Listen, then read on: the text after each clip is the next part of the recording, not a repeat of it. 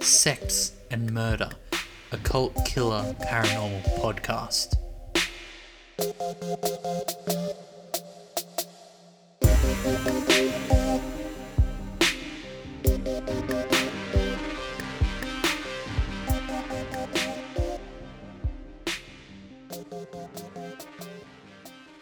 The Witchfinder General, a self-bestowed title to one Matthew Hopkins, was active from 1644 until 1647 and is thought of having been responsible for the executions of 1/5 of all accused witches from the 15th to 18th centuries in England. He was extremely ruthless in his persecution of those accused of witchcraft, and is the focus of our episode today. Now, I won't be going through each and every trial that he participated in, otherwise this could stretch on hours upon hours. Instead, we'll be touching on just some of the more substantial cases, and maybe some that are just plain bizarre or strange. Our main source, based on the fact that pretty much every other source I read pointing back to this or the primary sources cited in this book, is Witchfinders, a 17th century England tragedy by Malcolm Gaskill. It's a fantastic book, really great book, that delves into the attitudes and environment of the 16th and 17th century England and holds an amazing amount of detail on the backgrounds of even just the littlest of players involved in this era of history. With that, let's jump into the life of Matthew Hopkins. There isn't much known about Matthew Hopkins' life prior to his entry into history as a witchfinder. It's likely that he was born in 1620, but when exactly we're not too sure. A list of his family in 1619 excluded him, and in 1641 he was acting as a legal witness, so we knew he was at least 21 that year. Either way, we know he had 3 brothers, like Matthew, named after the apostles. His father, James Hopkins, who was a fervent but fair Protestant, provided Matthew with a nice home life, influencing him to pursue life as a lawyer or a magistrate or something along those lines. He died when Matthew was a young teenager, leaving Matthew with a small fortune that allowed him to move towns and pursue an apprenticeship as a clerk. While we don't have much on Hopkins' early life, we do have a lot documenting the time that he grew up in, and I think it's important to understand where Matthew Hopkins ended up later in his life. Protestantism was the religion of the state due to the English Reformation, though this would change hands over the next century leading up to Matthew Hopkins himself. The Puritans grew out of a want to move Christianity back to a more simplified religion based on purely scripture and nothing else. These symbolic rituals performed by the Catholic Church were seen as literal, and acts like communion weren't seen as a miracle or a remembrance. In many Puritan eyes, these were straight up acts of Antichrist. An important statute passed in 1563 moved the authority of the persecuting of those accused of maleficium from the domain of the ecclesiastical court to the secular court. This was due to the nature of maleficium accusations containing the loss of livestock or destroyed property or even murder. It would be grossly inappropriate for the church to be trying capital crimes, and moved the trial of witches from a church affair to a state affair. On the flip side of this, the invocation of spirits was outside the realm of earthly law and was largely left up to the church to handle. This attitude would change by 1600, however. Prior to Matthew's birth, King James had printed his Bible. This had become the primary translation for Protestants of this time, especially James Hopkins. King James was a keen witch hunter himself, considering witches vermin. He published a tract in 1597 called Demonology, which was not only an academic manifesto in favour of witch hunting, but it was also a practical guide. This would be a great influence on Matthew Hopkins as he grew. Despite the abolition of rituals, the abolition of saints to pray to, people at the time still remained fairly superstitious. Even Puritans called on St. Margaret to alleviate birth pangs and clutched at holy charms to calm their nerves. Because the folklore was so ingrained, a lot of it wasn't really considered bad. Thus, Matthew would have enjoyed a local game of catch, only it was out in the woods, and he wasn't catching baseballs, rather he was searching for fairies. This, combined with tales of ghosts and witches, would have blurred the lines of natural and supernatural by the time Matthew Hopkins heard his first sermon. 1604 saw a revised Witchcraft Act, which made the conjuration of spirits a capital crime, perhaps spurred by King James's belief that the devil was a real, tangible force of evil that was able to physically manifest and interact with people. The years preceding the change saw King James personally torturing suspected witches and working with authorities to trial the women accused. But it was also in 1604 when King James cooled his heels on witches. Richard Bancroft was now the Archbishop of Canterbury, and he had declared war on the militant Calvinists, and King James backed him.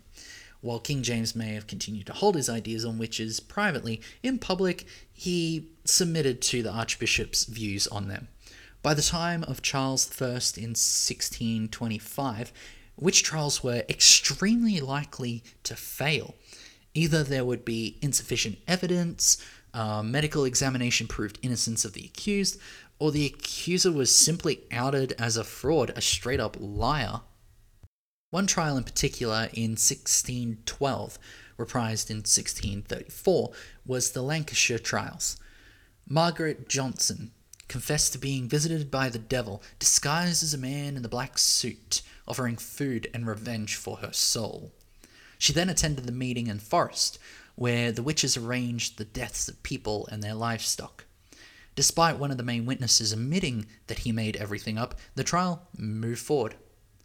At this time, King Charles I had requested suspects be examined by his own physician, William Harvey. William Harvey found something of note on Margaret Johnson's body. Quote, "We did find two things, maybe called teats. The first in the shape like that of the teat of a bitch. The second like a nipple or a teat of a woman's body, but the same colour with the rest of the skin, without any hollowness or issue for any blood or juice to come from thence." With that, the science had beat superstition. There was no proof of maleficium. Though an argument could be made for making a pact with the devil, the criminal law didn't prosecute for pacts with the devil and required hard evidence before the witch in question could be put to death.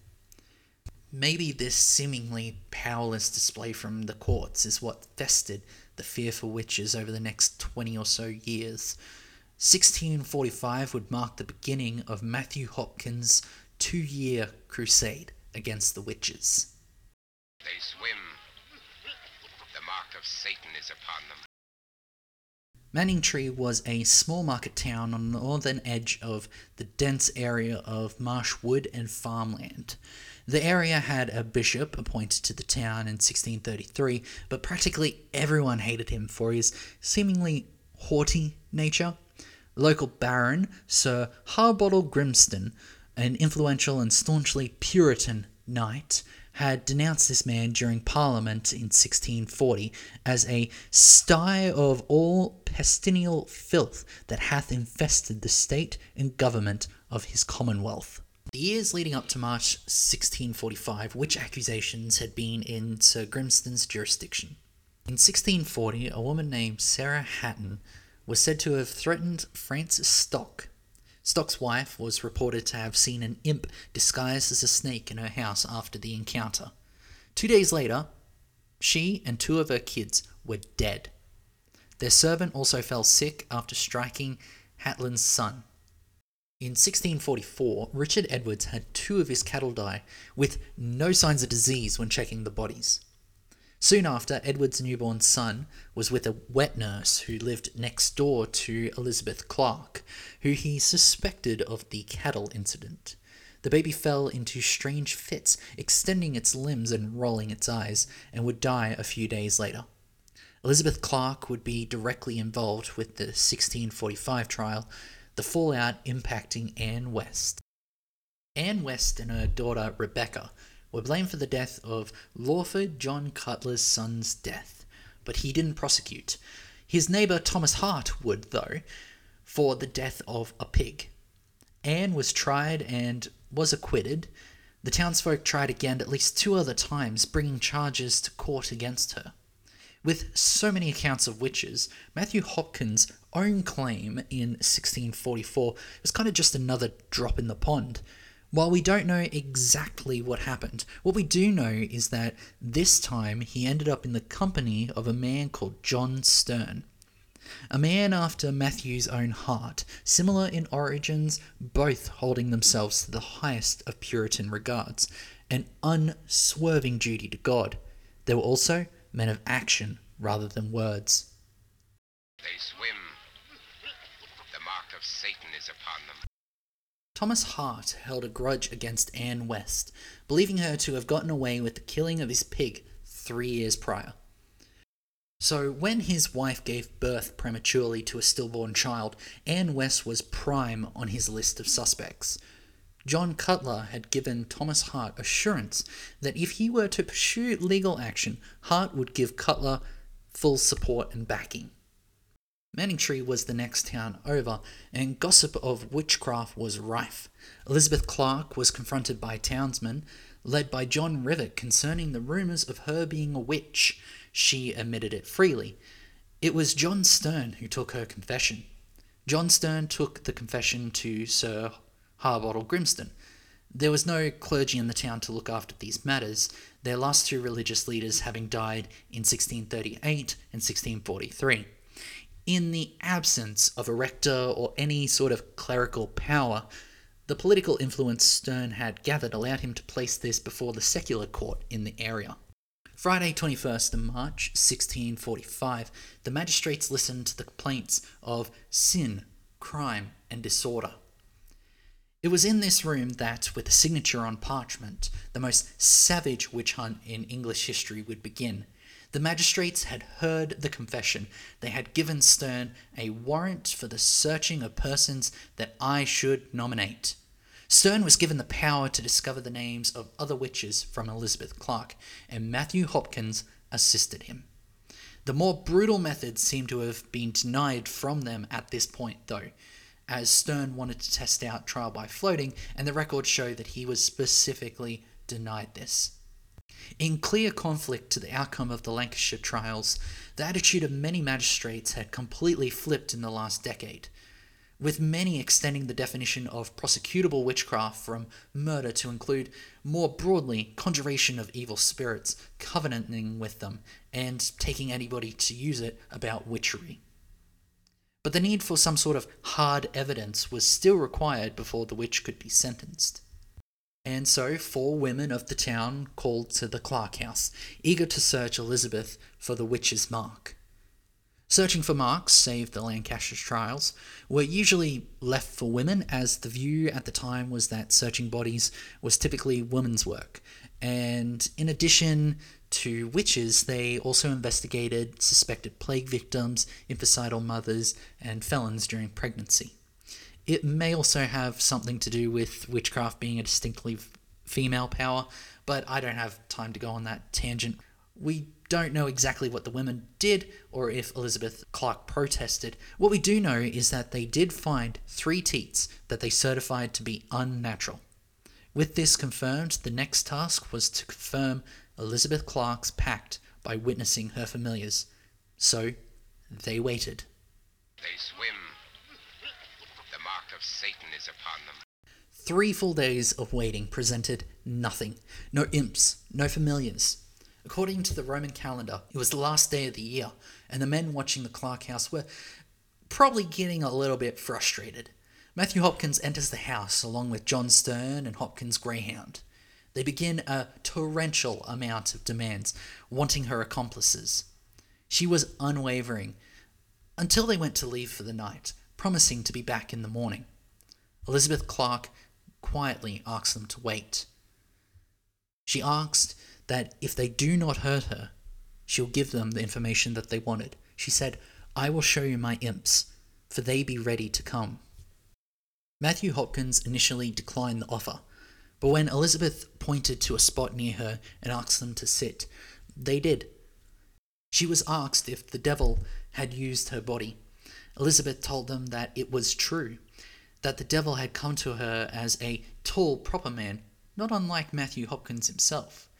And when asked by Stern who she would rather bed, she said she had no doubt, the devil.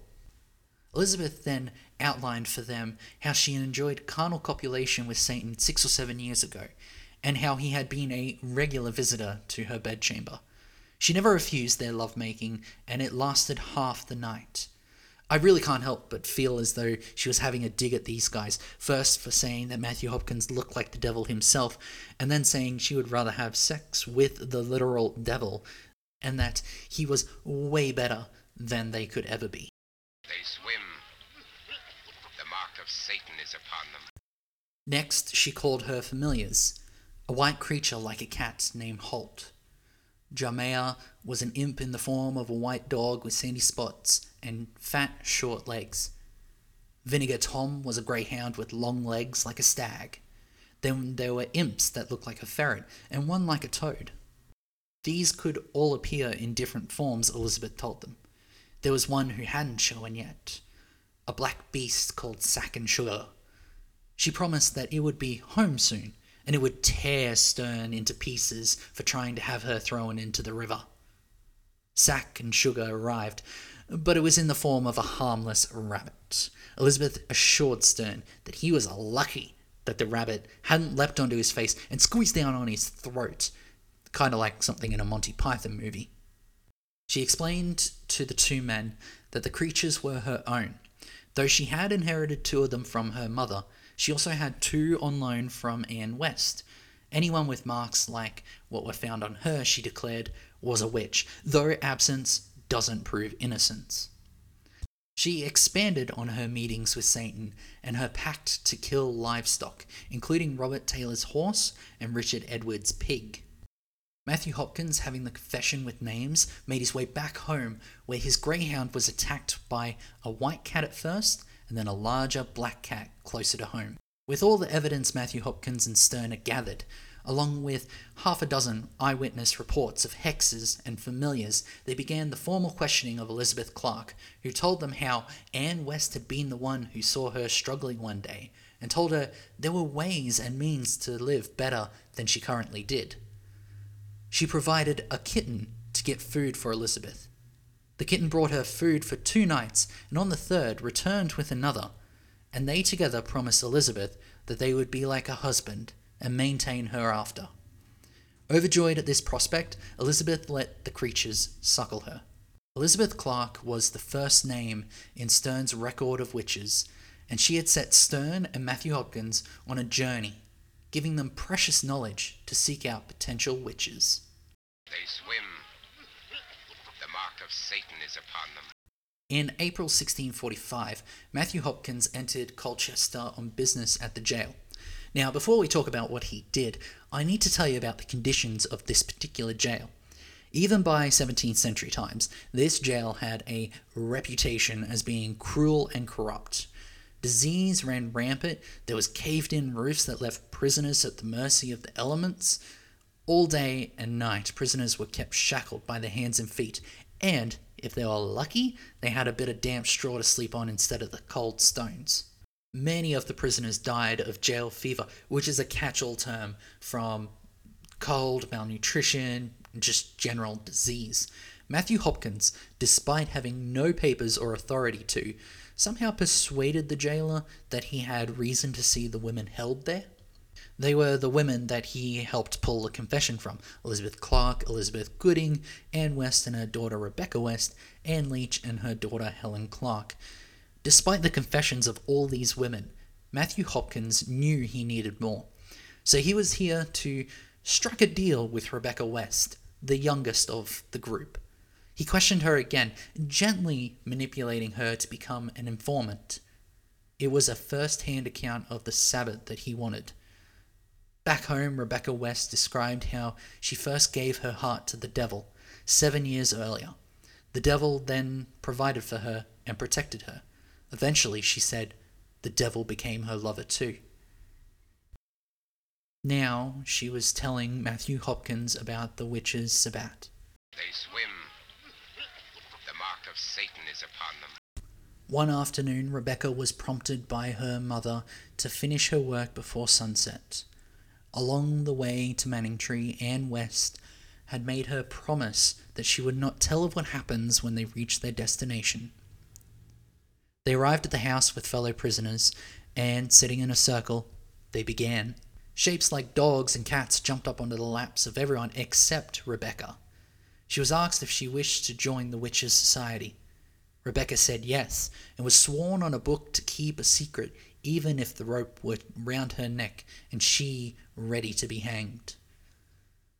A demon leapt up and kissed her and promised to do for her what she could desire, and then suckled her at the teats found by the searchwomen. This event was more a token of allegiance. One evening that autumn, when Rebecca was going to bed, the devil appeared before her in the form of a handsome man. He kissed her on the mouth, and they were married then and there, whereupon they consummated the marriage. Rebecca was taken back to Manningtree. Though it isn't recorded the conditions the jail there, it had to be better than Colchester Jail. In the coming days, more witnesses came forward. Keep in mind, we haven't even got to the trial yet. We've just gone before the magistrates to raise the charges against them. But before this trial would begin, Matthew Hopkins received a delegation from Thorpe-le-Soken. Margaret Moon, a widow, had been evicted from her cottage in sometime around the 1620s, when a man named Rawblood offered an extra 10 shillings a year in rent. That Easter, she was evicted. Goodwife Rawblood was waiting to go to church that day when she was engulfed in lice, so dense that you could just sweep them off her clothes. While this is horrifying to think of, it wasn't all that she was accused of.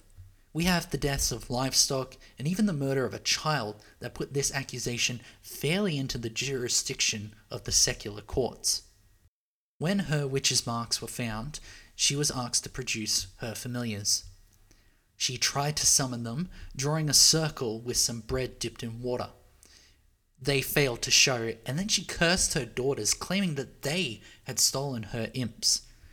They claimed no knowledge of this, just that they had refused to get firewood and had been threatened with a beating if they didn't comply. Now, oddly enough, they weren't recorded as having been charged with anything, even though the accusation was that they had the imps. Either way, several days later, Margaret Moore confessed to all the charges against her, spoiling bread, killing horses, and killing the child. Neighbours also heard her calling out the names of her 12 imp disciples. Matthew Hopkins left her for the authorities and, having received word that the trial at Colchester had been postponed, moved on to some of the towns over. Along the way, he looked at an incident where 2 women shared a house and a bed, in which their daughters, both 14, slept. One night, Susan Sparrow was awoken by Mary Greencliff's daughter crying out, it comes, help mother, it hurts. Susan Sparrow told Mary Greencliff to wake her if she heard any sound of imp suckling, but Greencliff was impassive and told her that the imps would get both daughters all in due time. The very next night, Susan Sparrow's daughter screamed. Something had bitten her leg. Just above the right knee was a bruise the size of her hand and lasted a month. Susan Sparrow suspected an imp that took the form of a hare, having seen earlier that day a dog chase a hare that later died. Joan Cooper was 80 years old and had 2 mice familiars named Jack and Pricky Ears and a frog imp called Frog. Elizabeth Harvey was accused of sending 3 red mouse-like creatures to harm Francis Stock. Now, in some of these accounts, the devil isn't always present. Sometimes the imps just found the women. Sometimes they were given to friends or family. In one case, Rebecca Jones had been given 3 moles from a stranger on the road between towns, just accepting moles from strangers. They swim. The mark of Satan is upon them. Now, in Colchester itself, despite being the main jail that housed all these women awaiting trial, they weren't too fond of the witch hunters themselves. They became involved in a case with a widow from a nearby parish. The proceedings produced quite a bill that the mayor, Robert Buxton, was to pay. Buxton authorized the payment, but taxpayers raised their displeasure with the amount charged, and Buxton's political enemies heavily criticized the venture.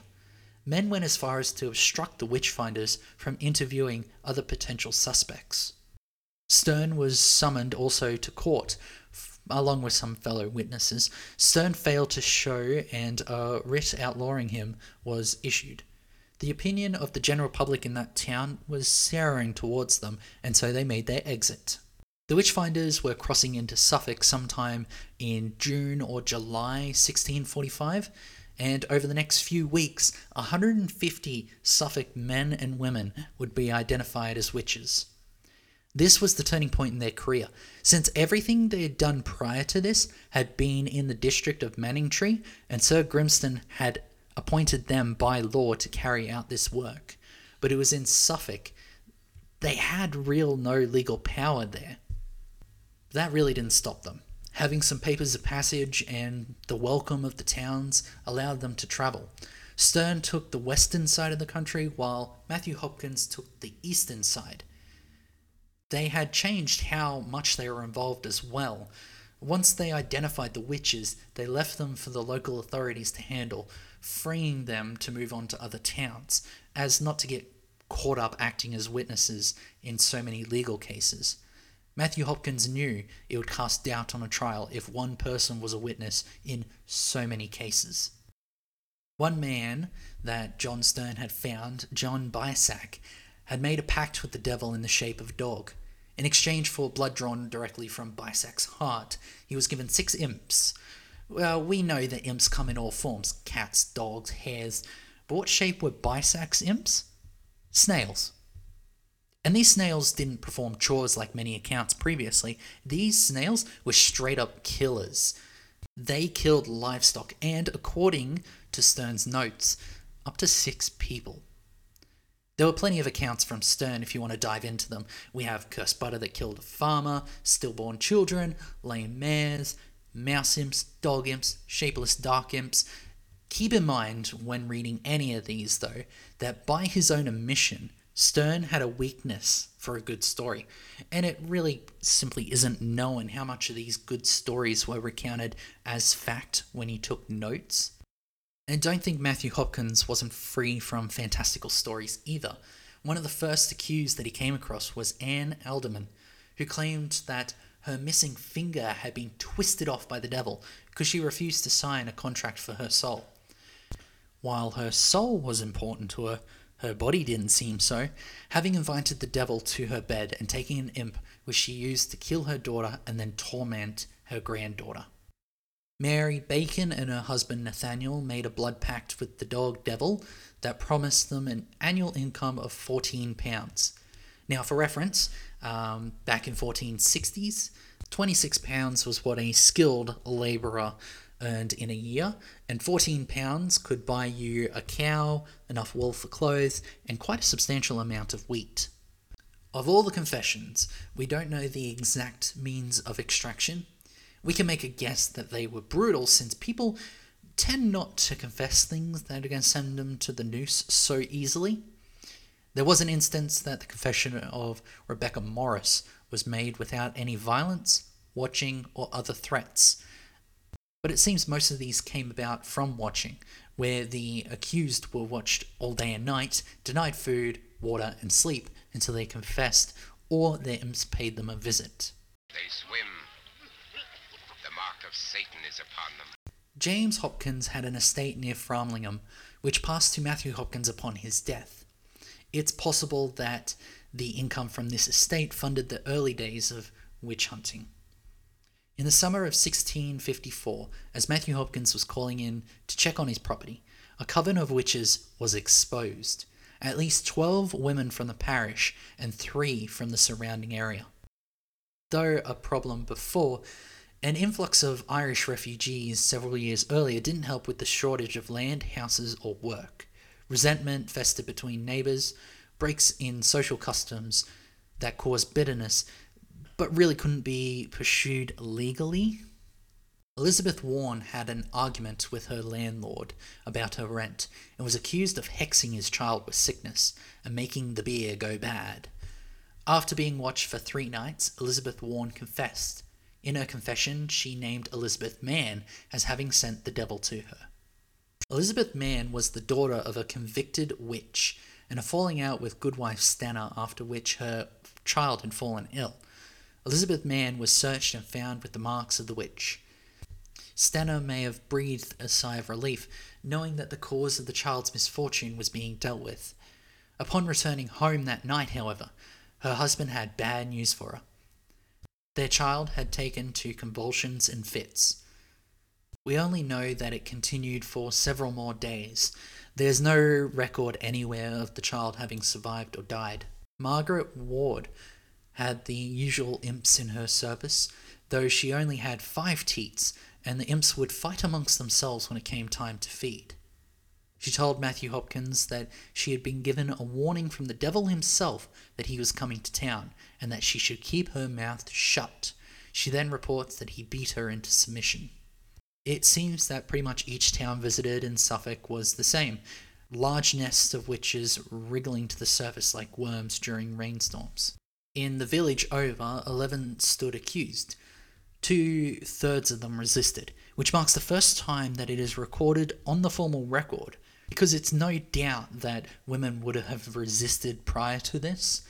In addition to this detail, we find that the record states that 3 women gave their statements freely, which suggests that the methods the witchfinders had been using were brutal at best.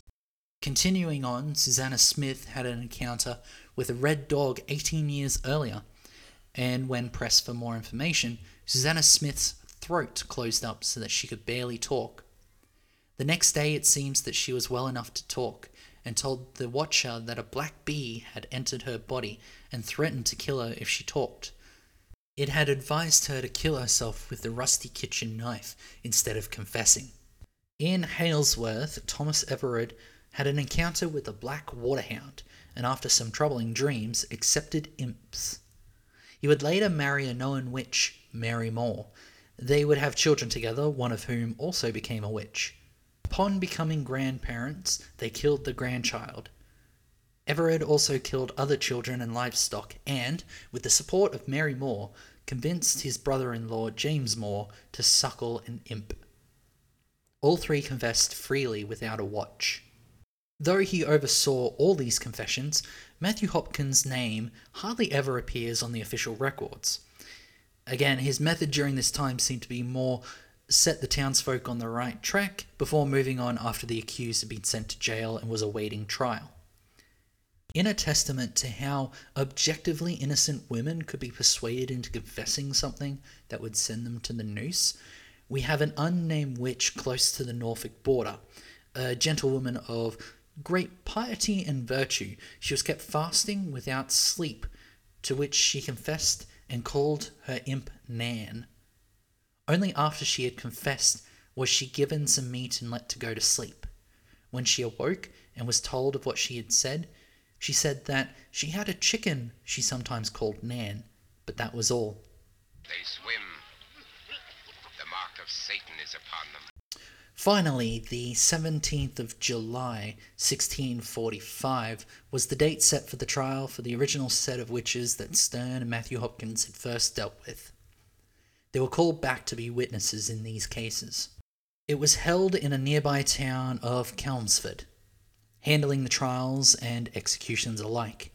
At the end of the day, only one, Joan Rowell, was acquitted. All but one of the 9 witches had been convicted solely for conjuring spirits, which raises a few eyebrows with some of the magistrates. See, they would have been well aware what the law said about trials of witches, and that only if there was proof of livestock or human death could they hang the witch. These few managed to stave off death sentence for some of the women, having them spend their time in jail while they awaited a pardon application from Parliament. The thing is, despite it not being technically within the law, many jurors saw the practice of witchcraft in the community as something very damaging, not just to the spiritual health, but also to the social fabric of a community. They could have reasoned that 1 or 2 lives might be worth it to quell a township that might go bad and rebel. Now, if you think that sensationalism in the news is a modern thing, buddy, let me tell you of the collapse of censorship in 1641. This brought about a torrential amount of cheap printed works, and with the outbreak of war during this time, people turned to pamphlets for their news. And these pamphlets ranged anywhere from a few pages to 40 or 50 pages to full on books. A bookseller in London had managed to get his hands on the witness statements and confessions. Now, maybe it was out of some sort of sense of duty to preserve these because he was a specialist of religious texts, or maybe it was just a chance to get a quick buck. Either way, he made a true and exact relation of the several informants and examinations and confessions of the late witches. A 44-page pamphlet, of which the title evidently takes up majority of the pages. Released barely a month after the executions, he sold out on the first 2 runs that he printed in no time flat. Now, it may have been for this publication, or maybe simply rumours from alehouses and pubs, but word of this trial made it to Parliament. It wouldn't be long before they were hearing a partition from Chelmsford on behalf of these reprived women. But before it could, the witch craze broke out in Suffolk. A decision was made by Westminster Assembly of Divines to intervene at the Suffolk trials to ensure that everything was above board, all the proper procedures observed, and that the evidential standards were being upheld to the highest standard.